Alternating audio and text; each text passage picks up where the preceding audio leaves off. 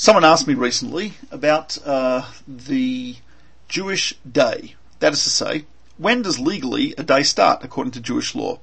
So when you look at bottles of soda or milk, you'll find that it says that the use by date will say, let's say, a particular date, and it might say till midnight of this date. And the reason is that in secular law, the day, so let me see, today is the 4th of March.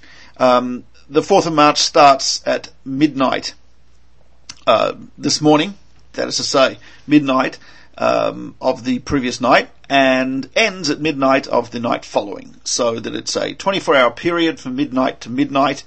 That would be the day of March 4th. In Jewish tradition, however, the day, for legal purposes, most legal purposes, starts the evening before. So, for example, the Sabbath, Shabbat, starts Friday evening when the stars come out or when the sun comes down, and it ends on Saturday evening when the stars come out. So it is also 24 hours, but the 24 hours is from the beginning of the night till the beginning of the night. So that the evening precedes the morning in the order of our day. And this is derived from the verses in Genesis. The verses in Genesis tell us, Vayihi Erev, Vayihi Boker, and it was evening and it was morning, first day, second day, third, etc., etc.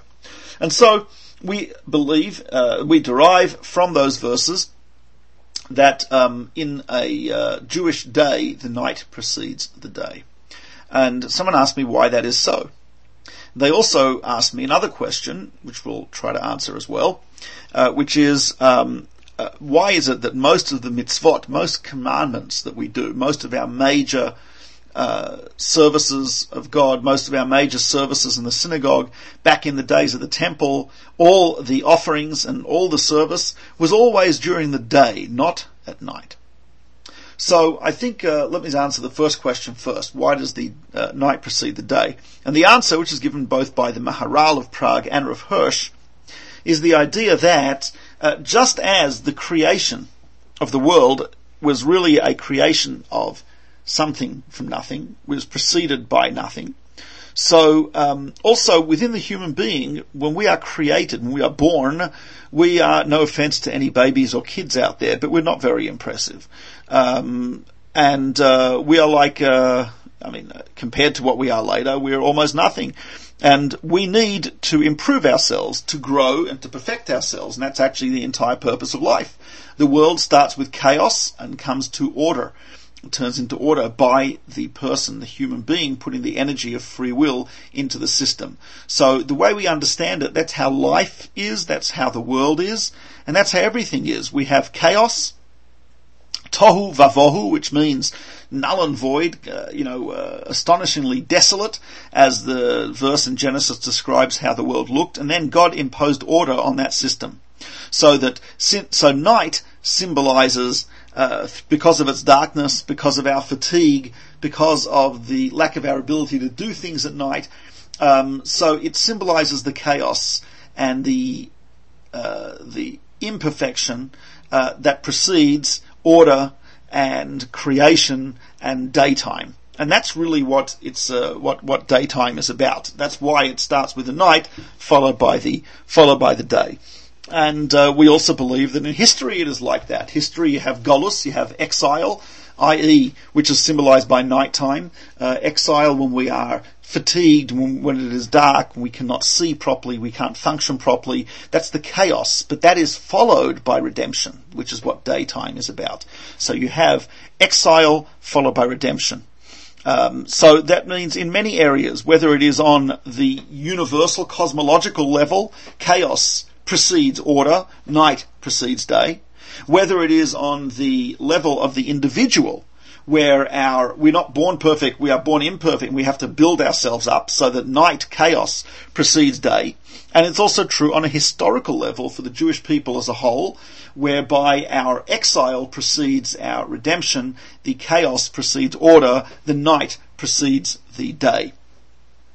Along these lines, Rav Hirsch explains the reason that so many of our mitzvot, which are time-bound, tend to be obligations during the day. There's one or two exceptions, Passover, Seder, but on the whole, when we do a mitzvah, blowing of shofar, putting on tefillin, shaking the lulav and the etrog, the 4 species of Sukkot, all the order of the offerings in the temple in Jerusalem, all these are obligatory during the day. Our holiest prayers, our most central prayers, whether it's the Musaf of Rosh Hashanah, the additional service of the New Year, whether it's the Avodah, the beautiful description of the high priest and what he did on the Day of Atonement, which we say during the day, all of these are during the day, not at night. Rav Hirsch's understanding of that is, so according to what we said before, we would understand it because these, the mitzvah, the Torah, and the Avodah, the service of God, those are the order which is imposed on the chaos. They are the redemption that is imposed on the exile. They are the means to our growth and our perfection.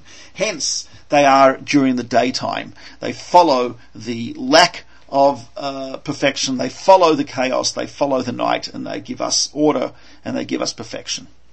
Rav Hirsch mentions another idea, which is that he says a lot of people, or a lot of religions, there are many cultures where their holy times are at night, and he understands that the reason for this is, when do people reach out to God? When they are feeling tired, when they are feeling down, when they are feeling powerless, when they are weak, when they have wimped out.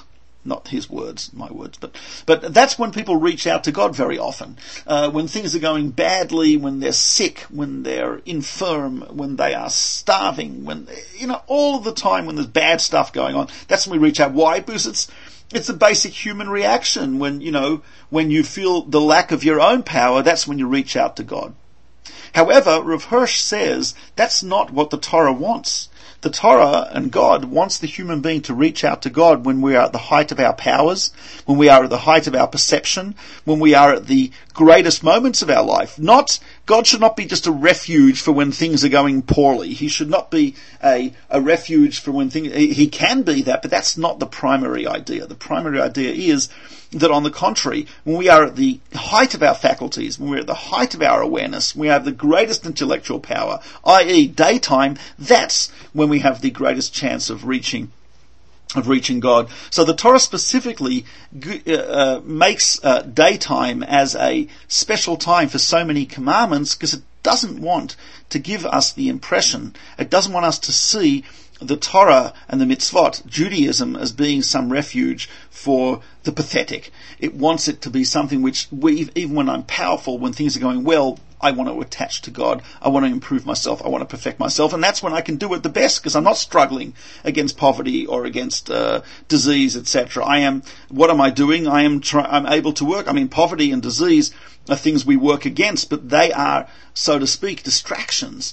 They're things we have to overcome in order to really achieve greatness. Sometimes we can achieve greatness by overcoming them, but ultimately it is not within those things that we achieve it but by overcoming them and growing beyond them. So therefore, daytime for us is the time of redemption, and it's the time when so many of our commandments are actually obligatory upon us, because it's but especially when the human being is at the height of their powers, that's when the human being attaches themselves to God.